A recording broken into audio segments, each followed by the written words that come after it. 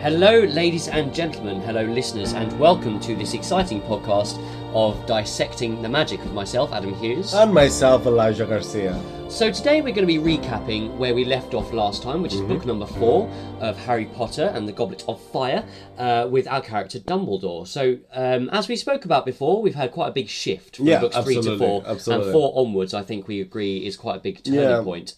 So we're going to be carrying on with our story of Dumbledore from there. Yeah, I hope that now as we explore book 4, 5, 6 and even 7, I hope we get to understand Dumbledore a little bit more. I know in our last episode we were a little bit confused, at least I was, about the character and his kind of way of acting and way of approaching his motives seem very strange.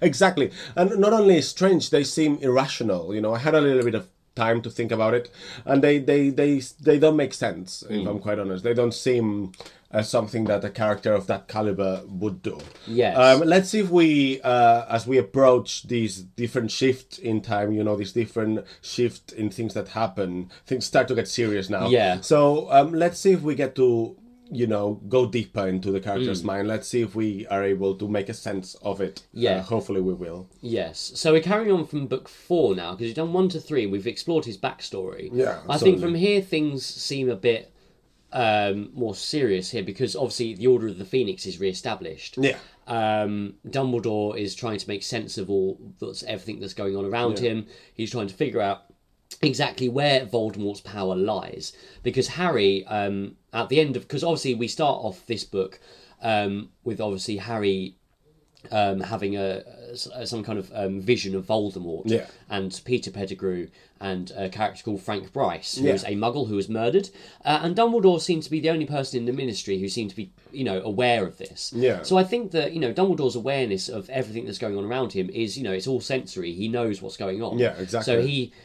So he's connecting the dots here, I think, where other members of the Ministry aren't. He knows that something's going to happen. Absolutely. He knows that Peter Pettigrew escaped. And I think this alertness kind of is emphasized when Harry Potter starts the Triwizard Tournament. Yes. Right? When suddenly something goes wrong, and from the Goblet of Fire, Harry's name appears.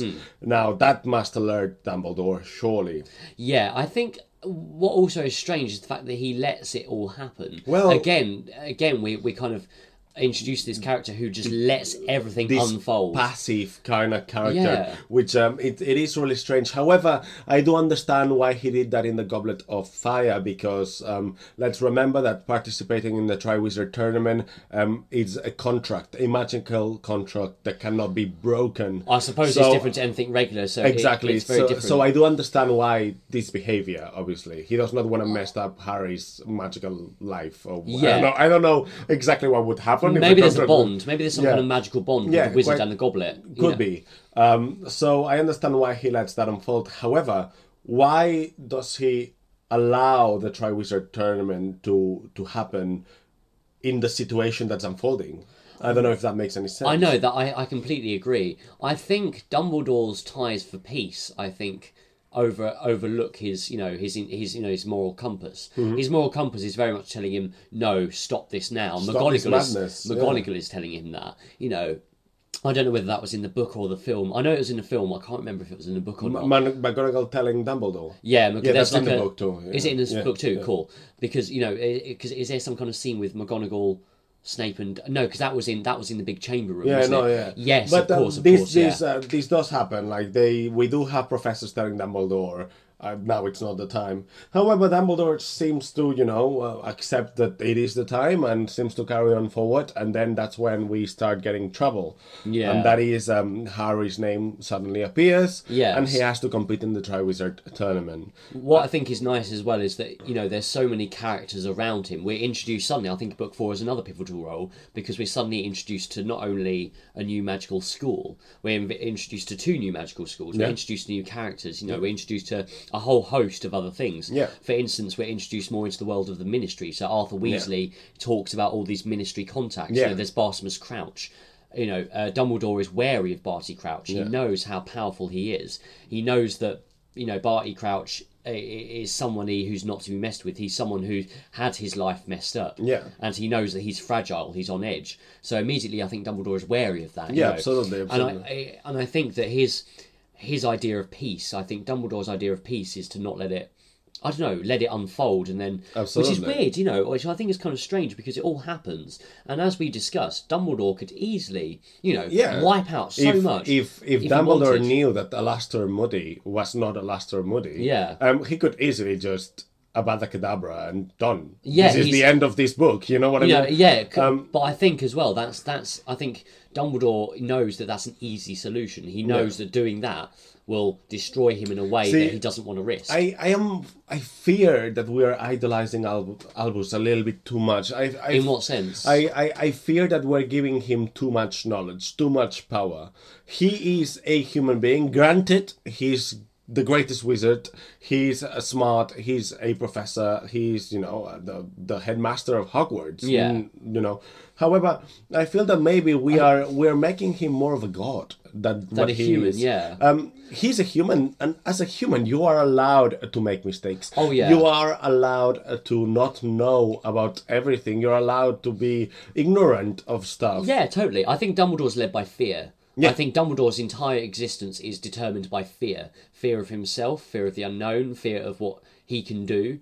Because, I think if he did what we say, what we've just been discussing, if he did all these things, if he cast the spell of death over anyone who got in his way, that would make him a monster, and he knows that. Absolutely. And I think that's something that's an underlying feature in many villains, is that they kill because for no obviously reason you know more than me about the psychopathic behavior. Behavior. But I think it's just it's a case of he knows that doing that will be a step into a world that he doesn't want. Yeah. And it's going to bring a whole load of other of memories back for him. It's going to bring a whole load of stuff back to his door, stuff that he doesn't want. I think Albus is wise enough to understand when he has to fight and when he has to just let things unfold to maybe get a deeper understanding, a deeper understanding of everything that goes on exactly. around him, Sometimes you gotta lose some to understand how to win. You gotta lose a battle to win the war, I guess. That's And I suppose Dumbledore's idea of the greater good, I suppose, will always be there. Because, at the end of the day, it's for the greater good that, Cedric Diggory died.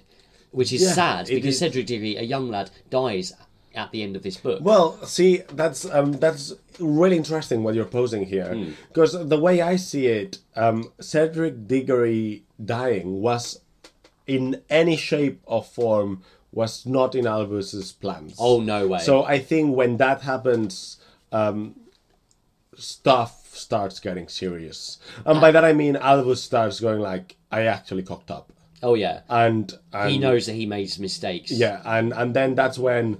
Later on when we progress in book 5, he goes into another level of seriousness.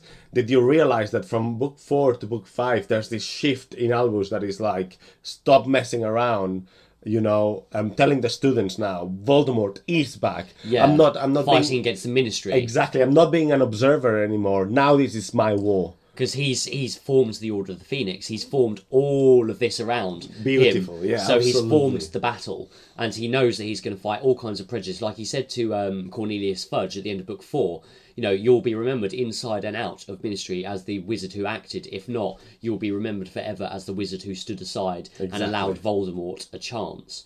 And I think Dumbledore, gave I don't think he knew of the plan. He definitely didn't know that Voldemort would rise again. He knew he would rise again. He didn't know when, he didn't know where, he didn't know how. I mean, absolutely, he knew he would rise again because he says it in book 1. Yeah, he foreshadows Voldemort in book 1. Yeah, he knows what's going to happen, but I think what I think is interesting is just the fact that he, he's got all this power around him to make things stop, but he just can't. Yeah. And there's, like you said, there's some things that he can't foreshadow, but from book 5, he immediately knows that if he lets Harry in, he knows that Voldemort could very easily see through Harry's eyes. Yeah. Know the closeness between him and Dumbledore, and know that he can use Harry against him as a tool to get as leverage. Absolutely. exactly like he did with Harry and Sirius, like he Yeah. did with Sirius. He knew that Harry would do anything to save Sirius. He banked on that. Yeah. And Dumbledore knew that as well. I think Dumbledore is afraid that Harry is not strong enough for the task. Oh, yeah. And I think that's why he kind of keeps him a little bit out of the loop. Yeah. And I think that's stupid of him. Oh, yes. Because a person without information is a person that cannot do anything about Oh, yeah, exactly. anything, you know. So Albus can be a little bit pedantic. Oh, yes. And great minds can always be a little bit pedantic. Oh, yeah, of course. By that I mean he puts too much on himself when he should be sharing knowledge. He should be sharing his plans. And that's kind of reflected later on once he just commands Harry to do his bidding for him. Yeah, send him on this goose chase to find the Horcruxes with nothing to go on. Like Ron said. Exactly. What was Dumbledore's plan, Harry? And he said, I don't know. Find Because- the Horcruxes. Yeah, what else? Because yeah. maybe there is the possibility that there was no plan. Oh, yeah. I think, we have to, of all his greatness and all his knowledge, he probably didn't know that much to go on. Yeah, because, absolutely. Tom Riddle was an incredibly secretive person. Did he know where Tom Riddle hid anything? No, of course he didn't. Did he know any of this? What was all that about? I think, that's reflected, I think, in the later books, definitely, that he's got so much oversee that he can't see what's going on underneath everything else. Mm-hmm. And I think, his life is constantly shadowed by regret and death. Those are the two themes that I think shadow his entire life, his entire existence. And I think that's very scary. I think that's quite a scary thing for someone. Well, I think regret is a driving force that, it drives the majority of people who do great things. Oh, yes. And that's because there's this element of greed behind, there's this element of like, let's not let these things that I've done in the past mark my future. I can still redeem myself. Regret leads to redemption. Oh, yes. And redemption leads to action, leads to, somebody taking a chance and moving forward and not letting anything stand in the way. And that leads ultimately to great things, either in the good way or in the bad way, but great nevertheless. Greatness all the same. Exactly. Yeah. Like Ollivander said, he did great things, terrible but great. Yeah, exactly. It's that kind of idea all over again. But I think, and even in book 5 to 6, we see even more of a fall for Albus Dumbledore. What I absolutely love, though, however, is, again, we see, just going, skipping back a little bit, the end of book 4, just like, I think, for those listeners that heard the introduction, I read that passage where Dumbledore broke into the office, knocked down Moody, with just one powerful blast of a spell, he caused all this. And Harry said he'd never been so terrified in his life, that he'd seen Dumbledore at the height of anger. And he said that was the most scary thing in the world. And even so scary that Voldemort is afraid of it as well. Yeah. Voldemort is terrified of Dumbledore because he knows that in one foul swoop he could execute his entire army. Of Death Eaters, Of absolutely. Death Eaters and, magical beings. Dumbledore could wreak all kinds of havoc.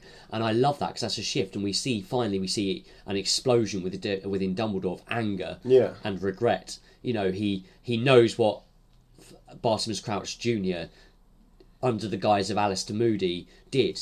He effectively led to the death of Cedric. Yeah. A young lad, and Dumbledore is angry, and I think that makes him vulnerable. Yeah. And I think that's something he doesn't want to be. Yeah, but we see that exactly. huge shift, as we go through. Anger leads to lack of control. And if there's something Albus loves, is control. Yeah, Dumbledore needs to be in control, I think, of the situation. That's why he's so passive. Because, he's the puppeteer, isn't he? He's the kind of that, thinks about what he's thinking, then formulates a plan, then slowly acts the plan. Oh, yes. He's that kind of person. He's not a passionate person. No, not at all. Well, don't get me wrong, there's a lot of passion within Albus, but not in the way he acts. Not in the way he acts at all. I think he's... Yeah, it's a very strange thing that Albus Dumbledore has, isn't it? Yeah. It's very strange, his way of thinking, his way of being. Yeah. I think, that's going to be... I think later on in book 5, I think at the end of book 5, we see another sort of big shift, don't we? Like he Sirius has died on his watch. All the Death Eaters... I always love the bit where he goes to the fight and Harry immediately thinks we're saved because Dumbledore just goes running down the step, just attacking Death Eaters, you know. But he failed to save Sirius. Yeah. Again, another regret. which Yeah. leads him on to book 6, you know, and what happens between book 5 and 6. You know? Exactly. The thing about book 6 is that suddenly we learn about something that Albus kind of knew or suspected all along, that it's about these Deathly Hallows, you know? Yeah. I mean... Wait, the Horcruxes was... Yeah, sorry, the Whoa. Yeah, the Horcruxes. Yeah. We learn about all of these, and we suddenly Dumbledore has this black hand, and we don't know nothing about this. So it's interesting to see how much we, the reader, are kept in the shadows about what Dumbledore is about. Yeah. So Dumbledore is so secretive that even the reader does not know what's going on. Yeah. That's really interesting, isn't it? That's really interesting to think about that. You know, I love that. Also, I love the fact that even like in that moment, you know, where we, even when we don't know what's going on, it's great to have that suspicion of, you know, what did Dumbledore do? What kind of pain could have Dumbledore gone through to have, you know, sliced this Horcrux, to destroy this Horcrux? And I think that's when his mission begins. And I think from then on, it's not necessarily, I don't really want to use this phrase, but a suicide mission almost. Like, he knows he's going to die in the attempt to destroy Voldemort. He knows that, but he knows he's set Harry's plans and Snape's plans in action. Yeah, it's like he's woven this whole like intricate little thing together without knowing anything, which I think is quite scary. I think he may die a little bit prematurely. I think he dies without completing his ultimate mission, plan. However, as you said, he knows he has to die, and when somebody knows they have to die and they understand the ultimate sacrifice that they have to give, you know, this phrase resonates in my head, which is a phrase that you've been saying during these 2 episodes quite a lot, and that is for the greater good. Yes, that's exactly, Which leads me to, again, Grindelwald. Yes, there we go. So it's all tying in together now, isn't it? It's all of that together. So I think he just, you know, looks at everything that he has to do and says, you know what, it's worth it. Yeah. My life, finally, it's worth it. Yeah. I've been stumbling from my dad going into prison, my mom dying, my sister dying in front of me. His estrangement from his brother. My broken family. The love of my life is in prison because I put him there. Yeah. Because, you know, he was a sociopath. Not a psychopath, but a sociopath. Yeah. And I've been a broken man all my life. But now, this is the chance. Yeah. For the greater good.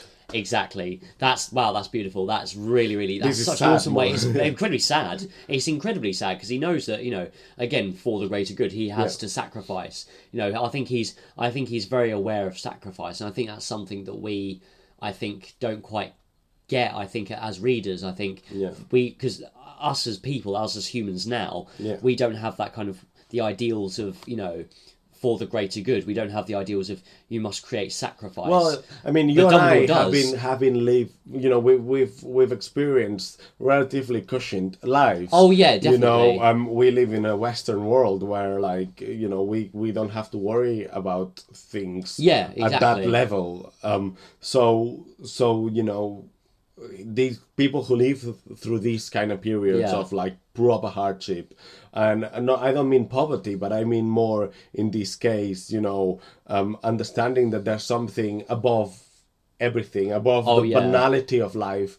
There is something that you have to strive for, that you have to fight for. And that's the kind of feeling, you know, what Albus is displaying here is the kind of feeling, is the kind of behavior that moves mountains. Oh, yeah. You know, behavior that, like, Mahatma Gandhi had, behavior that the great humans that we talk about. Yes, exactly. Which is, finally, I'm starting to understand him. I start to understand him as the flawed human that he is. A massively flawed human being, I think. And I think Harry respects that about him. And I respect him enough to give his son his name. Harry might be frustrated by the fact that he's flawed. Oh, yeah. But because I think everyone sees him as, just like you said, as a god. Everyone sees him as the problem solver. You know, Albus. No one has. Everyone sort of thinks that. Everyone thinks, oh, Dumbledore. Just like you said, we're saved. Yeah. Because he sees Dumbledore. You know, it's that kind of crazy. thing that they have, that they think that he's the override. Like McGonagall, for instance, didn't know how Hogwarts would run without him. Everyone says, how would it run without him? She was scared because she'd lost her confidant, her best friend, in a way. And her pastor, her leader. Yeah. It's kind of interesting how much we humans put our hopes in somebody else. Yeah, it's interesting, isn't it? Like it. But did Albus put his hopes in somebody else? Maybe potentially in Snape, in Harry. Not really hopes. He laid down the foundations for them, but I think he put his hopes in Grindelwald. And I think he put his hopes in Snape and Harry. I think you had it right in the first place, In Snape and Harry? Yeah, I think that's interesting. Yeah. He looks at Snape and he looks at Harry and said, you also have something to fight for. Yeah. You've lost more than I've lost, even though Dumbledore has lost incredibly much. Harry has lost also more. His life has been, touched, defined, hasn't and it? defined, and Snape's life has also been defined. So he looks at them two. He looks at Snape. He looks at Harry, and he sees his own reflection. Oh yeah. And he goes, "Maybe I die, but I know this feeling of moving mountains, this feeling of for the greater good, does not die with me. No. It lives in you, Severus. It lives in you, Harry. That's brilliant. Yeah. And when you fight for me, you live as I lived. Yeah, and you remember me, and I still live. Yeah, exactly, and that's really powerful. That's very, very powerful, because I think that's something that Harry, I suppose, lives by, because he was more fortunate. He was able to live with the one that he loved. He was able to go on and live with Ginny and have children through her, and Ron and Hermione and Neville and Hannah and all that. Those sort of relationships. They were able to live their lives exactly to the full. Dumbledore was lonely. Dumbledore was hell of lonely. Like, imagine that, just having that. Which constant, reminder that you could have had what you loved, but you couldn't. Exactly. And that's how he's opposite to Snape. Snape lived with the burden of the fact that he let Lily down, but he loved her all the same, and I absolutely love that. That's something I'd want to live my own life by. I live my own life by that. As you post these, now I understand why Dumbledore trusts Snape so much. Yeah, I get that. Now I understand it. I've always think, Dumbledore he's a sucker for second chances. Yeah. And he's not a sucker for second chances at all. He's not a sucker at all. No. He just looks at Snape and says, at some degree, I know what you're going through. Oh, yeah. At obviously some degree, because the circumstances are different. But like, Snape, I know what you're going through, and I know you're not going to let me down. Yeah, exactly. Because I feel how you feel. Although it's so horrible, it must be, because obviously he's hated by the woman he loved. Dumbledore's hated by the man that he loved. It's like, what? It's so horrible, isn't it? It's heartbreak. It's magic at its most powerful, I think, is when you add love. Yeah, it's magic at its and most powerful. These are the kind of things you don't realize when you're a youngster reading the books. Yeah. Because, I'm quite sure you read them also when you were quite young. Yes, I did, yes. And you don't realize about those things, and then later on you analyze and you realize how it's that naivety of being young, isn't it? Obviously, we're still young now. Yeah, of course. But as we are getting older, we're in our 20s. We're starting to see the world in a very different way. We're starting to see everything in a very different way. There's shifts, there's paradigms in life that change, and I think we're starting to see that now. And what makes me wonder? I wonder how much thought J.K. put in these. I wonder if her writing is just a reflection of humanity, I think it or is. I wonder she just went, I'm going to make these characters so, deconstructed. So it's the lesson that we all needed to learn. I think so, and I think. She just did a reflection of humanity. Yeah.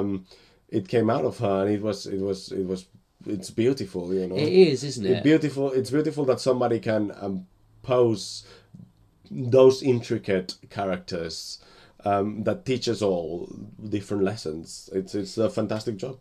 Yeah, it is. She's done a beautiful job, especially on Dumbledore, because I think very, very different Snape, very different Snape, very massively different. We're knuckling down to something very different now, which I really like. And of course, we're going to be exploring other characters in our next episode, to see where we can go from there. Yeah. But I think Snape is Dumbledore is such a flawed human for all his accomplishments. He's got Orders of Merlin, he's got awards, he's got honours, he's written essays. And papers that have been published by notable, alumni and academics of the wizarding world. Yeah. And I think that's something we also get a slice of in the final book, is when we find out about this, that there's this whole world outside Hogwarts, for the academic, which I really like. Like Newt Scamander and Dumbledore. But I'm excited to see what Fantastic Beasts 2 have in offer, because obviously we see Jude Law as Dumbledore. I do propose you this, Adam. So right now we are approaching maybe the end of this chapter about Dumbledore. But however, I would like to redo this once we see him in Fantastic Beasts 2. Yeah, that will be really interesting. Because we'll gain a deeper understanding of the character, right? We will see him young, played by none other than Jude Law. Yeah. So I pose a redo of this dissection later on. Yeah, but we dissect about Dumbledore at that time. I think that'll be really interesting, because he'll be very young, and the films will go up to 1945, won't they? Yeah, and it's good because we got it's that's a huge part of the story. Who knows? For all we know, we can arrive to a different conclusion, right? We could arrive to a very different conclusion. It may all be completely different. That's what I love about Harry Potter. I kind of hope so, yeah. I hope it's different, because I love that idea of being proved, there's something different. I like that. And it's good, I think, for our listeners out there, it's good that we start these debates and, have these debates, with your other Harry Potter friends, see what they think, see what their views are, and let us know what they are. Exactly. And I think that'll be really awesome. So, once again, I would like to finish this with the same exercise that we did about Snape at the end of the chapter, and that is, Adam, what was the first impression that you got about Dumbledore when you first read, when you were a little kid and you read book 1 and suddenly you encountered Dumbledore? Well, he was when I first encountered Dumbledore, immediately I thought of a grandfather, or a jovial figure, if you will. Almost like the Father Christmas of the story, the older man figure, an elderly male figure, Again, I didn't quite grasp the idea of power at such a young age. I hadn't got that grasp. But I can remember my mum reading it to me and just thinking, wow, this guy's cool. Like, he seems like a very jovial, And obviously, as the books went on, we sort of slowly started to get little snippets of it, a little bit more. And as I got older, I began to appreciate just how powerful he is. So I think, a very jovial, very different to how I feel now about him. Yeah, well, how do you feel now? Now that I'm older, now that we've done this, now that we've really dissected it. Again, I have so much respect for Dumbledore. I really do. Like, I have a respect yet a fear for him. Yeah. I'm quite fearful for Dumbledore, of Dumbledore. Yeah.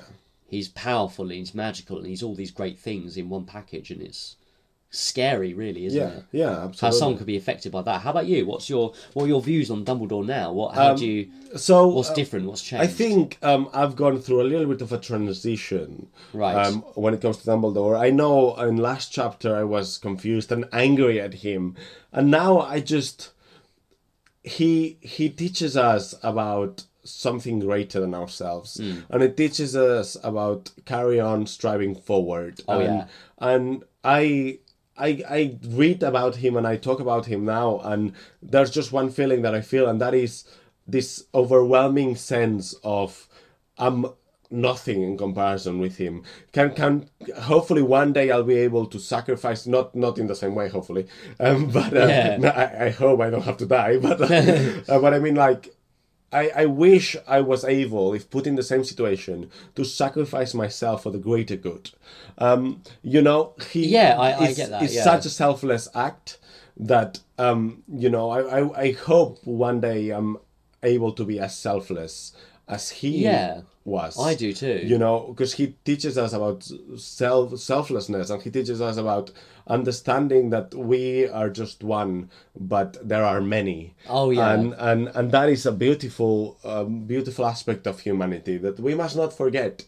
That humans are able to be compassionate. Humans are able to understand that, like, the needs of many are important, and that's fantastic. Also, he teaches us about how flawed great people are. Oh yeah. It teaches us about this this beautiful duality of, like, you must be the smartest person in the wizarding world, but you're just a stupid human, just like everybody else. Exactly. And that is endearing and beautiful. It is very beautiful when we think about that. Yeah. Yeah. God, that's really wrapped us up really well. Yeah. I really enjoyed that. Yeah. Cool. Well, listeners, let us know what you think. Comment below, send us an email, Talk to your friends about it. Let us know what they think. Instagram, social media, all of that. Just let us know what you think and share this among you guys and start a discussion. Exactly. Just I would like to know what was your first impression of Dumbledore, and after listening to our podcast, I would also love to know what's your first impression. Well, not your first impression, but your impression now. Has it changed? Oh yeah. We would love to know about that. So please send us your comments. Let us know what's going on. Once again, I would like to thank our social media manager Katie Lee Jones, our music producer Alexander Baham, and I would love to thank you, listener, for listening to us. Yeah, listen to us talking about this and starting a discussion yourselves. That would be really lovely. Fantastic. And thank you for joining us on this journey. We'll be back again soon with another story, with another podcast, another character for us to think about and for us to get our heads round. But in the meantime, guys, share this among your friends. Get on there on social media, and we thank you from the bottom of our hearts. Thank you. Keep being magic, guys. Keep being magical.